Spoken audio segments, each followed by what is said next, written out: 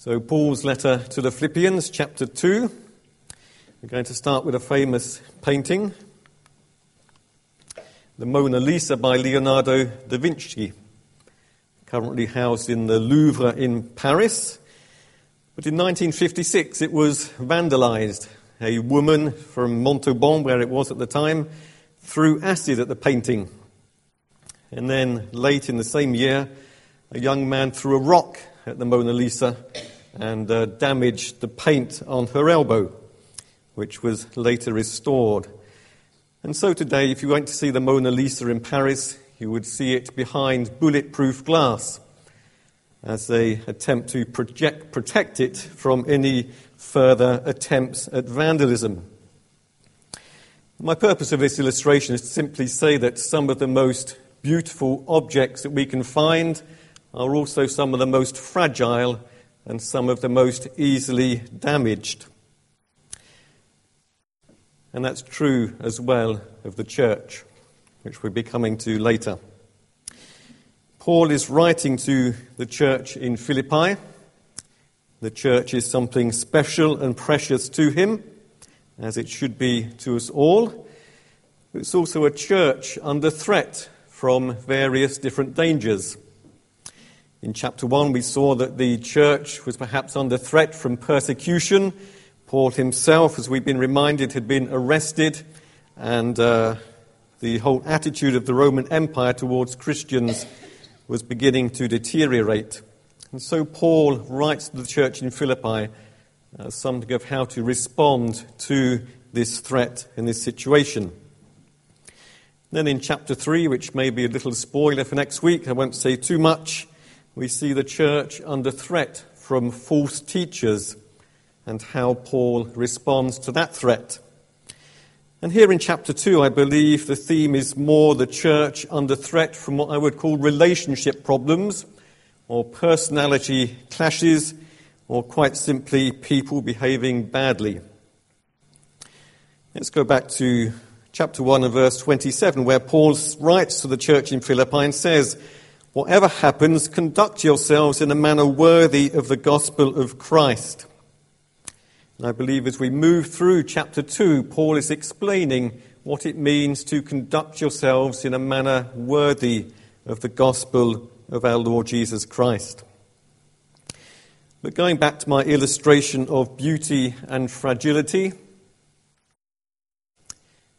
we see something of that in the first 4 verses of chapter 2, where particularly in verses 1 and 2, Paul reminds the believers of something of the beauty and the benefits of church life, of being united together with each other and with Jesus. And so he speaks of this sense of encouragement and a sense of comfort that we can have through participating in church life. He speaks of this fellowship one with another, fulfilling friendships, expressions of compassion, expressions of practical love that believers can have towards each other.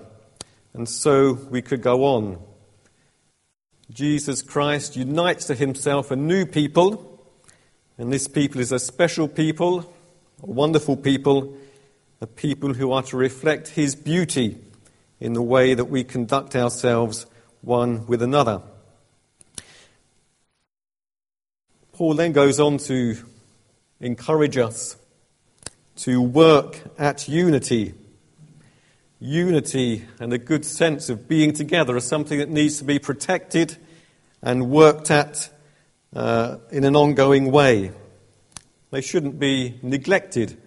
They shouldn't be taken for granted, because there are potential enemies waiting to jump out of the dark recesses of our own hearts. Yes, the church is beautiful, but that beauty can be fragile, and churches can be easily damaged. And some of the things that can pose a threat to church life are mentioned by Paul. First of all, in verses 3 and 4, where he says, "Do nothing out of selfish ambition or vain conceit, rather in humility, value others above yourselves, not looking to your own interests, but each of you to the interests of others. And then in verse 14, we see a couple of other dangers that can poison church life, where Paul says, do everything without grumbling and without arguing. So, no complaining or grumbling or arguing. This word, selfish ambition, that appears in verse 3, I just want to say something about. When thinking about this text, I thought it was the word what rivalry, because I'm used to working with my French Bible where it is rivalries. And then I saw in the English Standard Version it's rivalries as well. And the Revised Version translates the word faction. So all of this suggested I'd better go back to the Greek. And I depend upon a Greek dictionary. I don't speak Greek myself. But the Greek dictionary I consulted suggests that Paul pulled this word out of the ancient world of Greek politics. Now, modern Greek politics is a bit of a mess itself, but ancient Greek politics was perhaps the same. And this word in the original Greek suggests those who have a self-seeking pursuit of power by unfair means. So this selfish ambition denotes those who are self-seeking, looking for power, and doing so in an unfair or unpleasant way. And I think we can all concede that politics, the world of politics, in Britain, as in many other countries, can become rather ugly and ruthless. And what Paul is saying is that the low arts of political intrigue just should not be found in churches. It's interesting, he used the same word in chapter 1, verse 17, where he says that some actually preach the gospel for this same motivation. And then we read in chapter 4, verse 4, and I'm sorry for another spoiler, but Paul encourages two women, Euodia and Syntyche, to get on with each other. And I just ask myself whether these two women were beginning to have this mentality of rivalry. And they were beginning to be different groups, one supporting one lady and one supporting the other lady. And that this was going to be a danger to the whole beauty of the fellowship in Philippi. And so Paul just tells them, look, sort this problem out before it gets worse. And then Paul mentions complaining and grumbling, which is often accompanied by unfair criticism. And these attitudes too can poison church life, relationships, and a sense of community. Now here at Magdalen Road, we are in a time of transition. It's a challenging period of change, with different projects being launched and other projects being studied, and changes in leadership and all kinds of things. I want to suggest that it's in such demanding times as these that we need to be extra vigilant, because in such times these potential dangers can possibly resurface. Personally, I haven't seen anything of that. I'm maybe not the best place to see. It does strike me that there is a very good sense of unity and working together and support and good relationships here in our church. But reading this chapter this morning should just call us to be watchful and vigilant about the ongoing dangers and to examine our own hearts and just to be careful. But how does Paul remedy these threats? The first one, and the one I'm going to spend the most amount of time on, appears in verses 5 through to 11, where Paul, who wants to protect the unity and the quality of fellowship and relationships in the church, yes, he wants us to have that attitude of humble, selfless service, of putting the good of the whole community above our own personal interests. But he does so primarily, he encourages this primarily by pointing us to the Lord Jesus and his example. Paul wants us to have the same outlook or the same mentality or the same attitude as the Lord Jesus Christ. And then we have these wonderful verses 6 to 11, which commentators suggest is probably an ancient Christian hymn that Paul has chosen to include in his letter at this point. It's a hymn with a very developed, a very deep theology of Jesus Christ. A hymn which celebrates his divinity and also his authentic humanity. A hymn which celebrates his exaltation and his future glorious returns. And all of these things could be looked at in much depth. But why did Paul include this in his letter? Well, he included it to encourage us to have that attitude of humble service in the local church. And so that's what we're going to concentrate on this morning. See, God the Father and God the Son, they were not rivals competing against each other to see who was the best, to see who was the most glorious. I'm sure most of you find the very idea quite shocking. And it is, but they're not like that. God the Father and God the Son worked together in a harmonious way to a common and greater end, that of the salvation of the church, of reconciliation, of creating a new people. The very idea that the Father and the Son would argue about who would become incarnate is quite unthinkable and inconceivable. Jesus did leave the glory of the heavenly realms. He became man. And as he did so voluntarily. And as he did so, he relinquished, he gave up aspects of his heavenly status and his heavenly rights. He left heaven to come to this miserable and cruel world.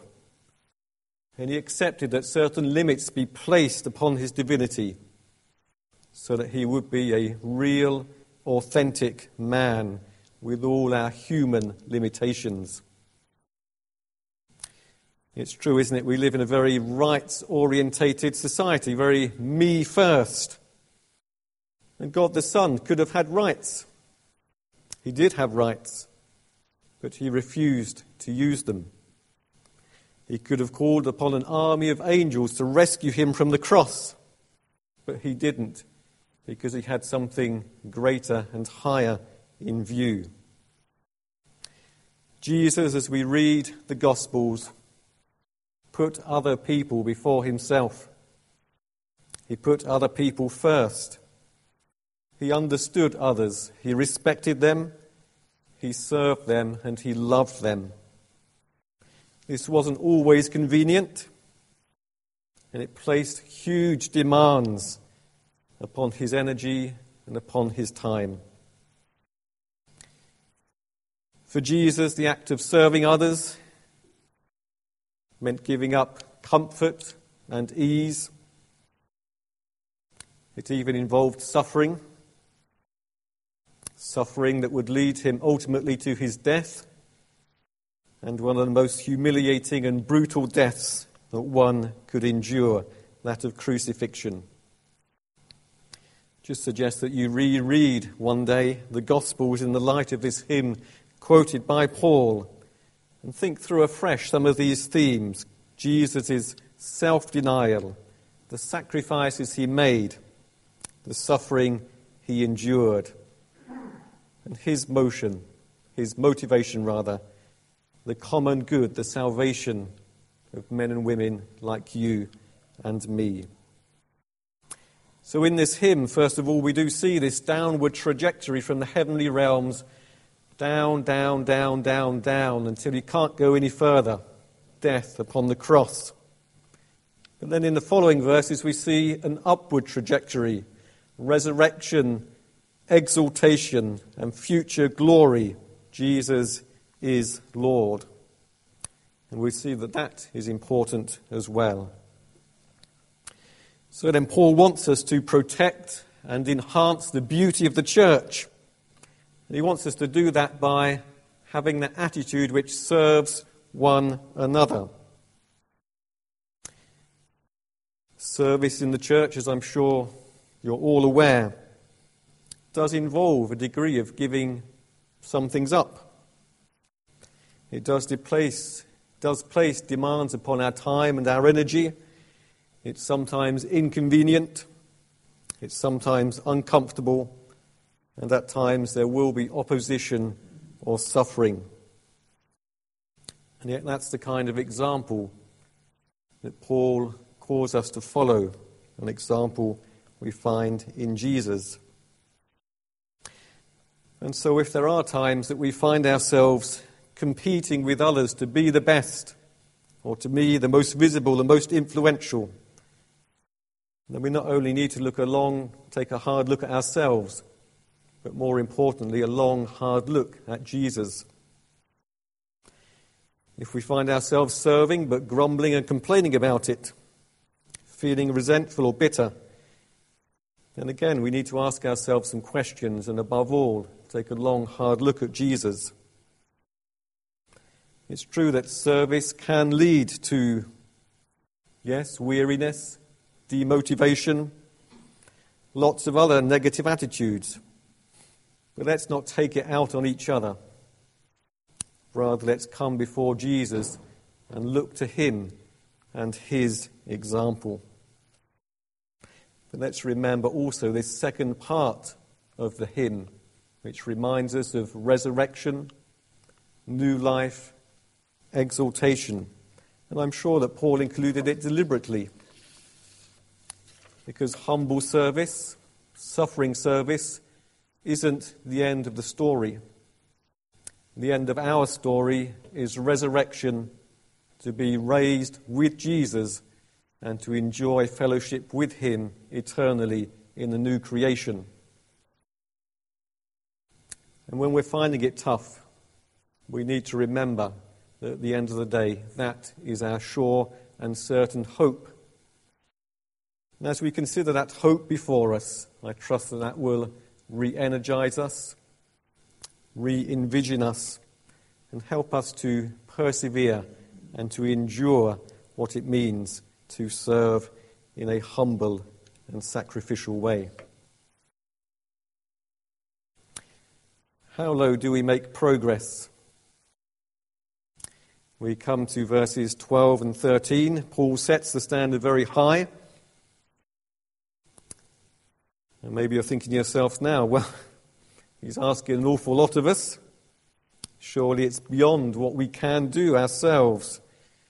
And then we come to verses 12 and 13 and this picture of working out our salvation with fear and trembling. I thought we were meant to love God, not be afraid of him. And if we're to work, what's this about God working in us? Is it us? Is it God? How does that fit together? Is Paul getting confused?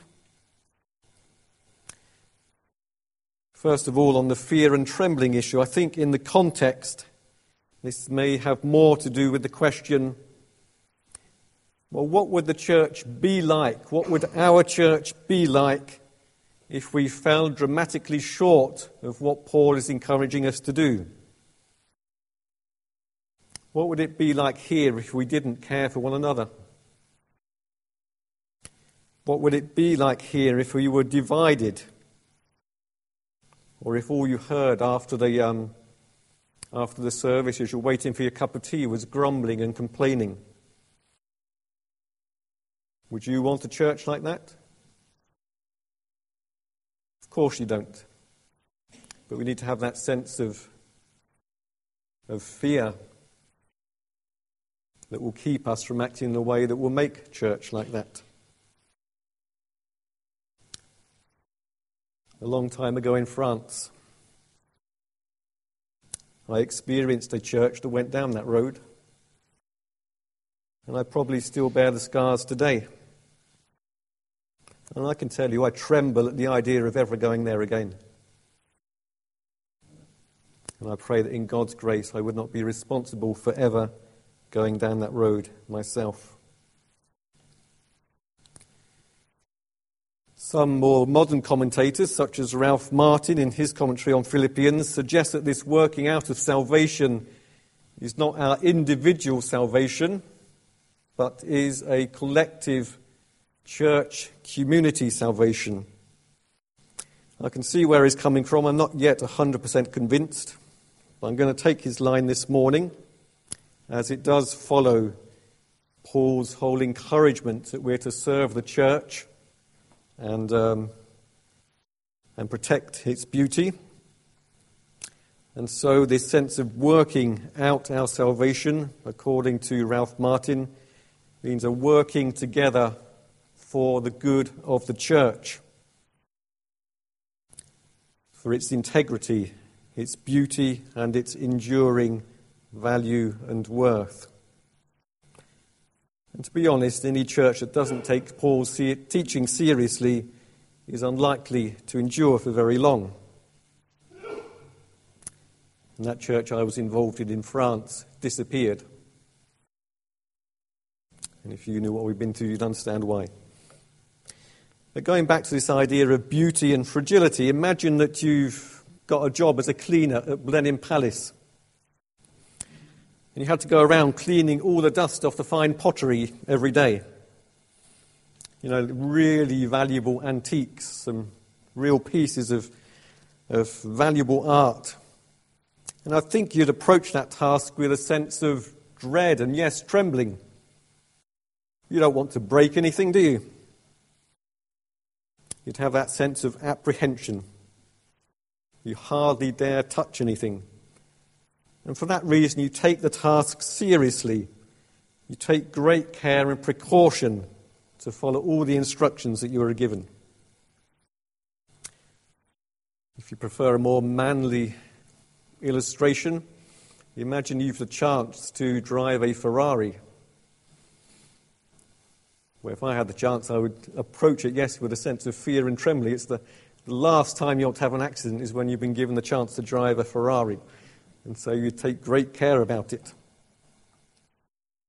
But we should have this similar fear of bringing the church into disrepute by bad behavior,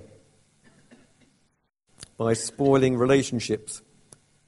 And this fear should lead us to taking great care and being very careful about taking seriously Paul's encouragements and exhortations to love one another, to serve one another, to put others above ourselves. We still have that question, how do we make progress? Which is, I think, why Paul complements this exhortation to take things seriously with the reminder that God is at work in us. When we take God's word seriously, He will be at work in us, accomplishing His purposes. And His purpose is, amongst other things, to create a new people and a new community that are growing to be more and more like Christ. So I think this verse 13, where it says that God works in you to will and to act in order to fulfill His good purposes, should give us that sense of optimism and hope and confidence. God is at work in His church. He's at work in you. He's at work in us. And when God is at work, He's in the business of making that which appears impossible become possible.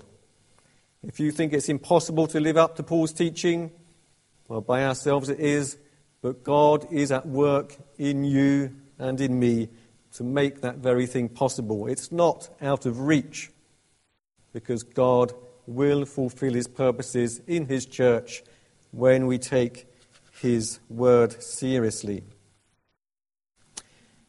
I sometimes compare God's work in a church to that of an architect or a builder renovating a house. Well, if houses had feelings, if they could feel pain, just imagine what it would be like if someone came along and renovated it, ripping down walls, taking out windows, all sorts of stuff. I don't think they would enjoy it. But the whole purpose of renovating a house is to make it more functional, more attractive, more valuable.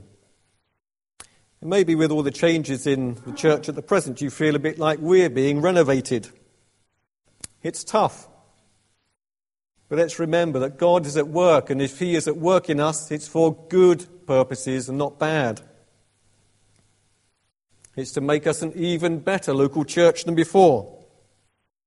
It's to create an even better community of God's people. And as we take him seriously, he will achieve much in us and through us and around us. My final point, I'm not going to the end of the chapter, and this will hopefully be relatively brief. As we become an ever more beautiful expression of God's new people, Paul says that we will become like stars in the night sky, verses 14 to 16. Paul wants local churches in Philippi, in Oxford, to be like stars in the night sky. And stars can be seen because they are different from the space around them. Stars can be seen because they give out light. Paul wants churches to be different from the world around. Paul wants churches to be visibly different from the world around them. And we will be different when we put into practice this kind of humble, loving, sacrificial service. We will be different when we put the common good above individual interests. We will be different when we abstain from complaining and grumbling and criticism and rivalry and all the rest. We will be like stars in the night sky.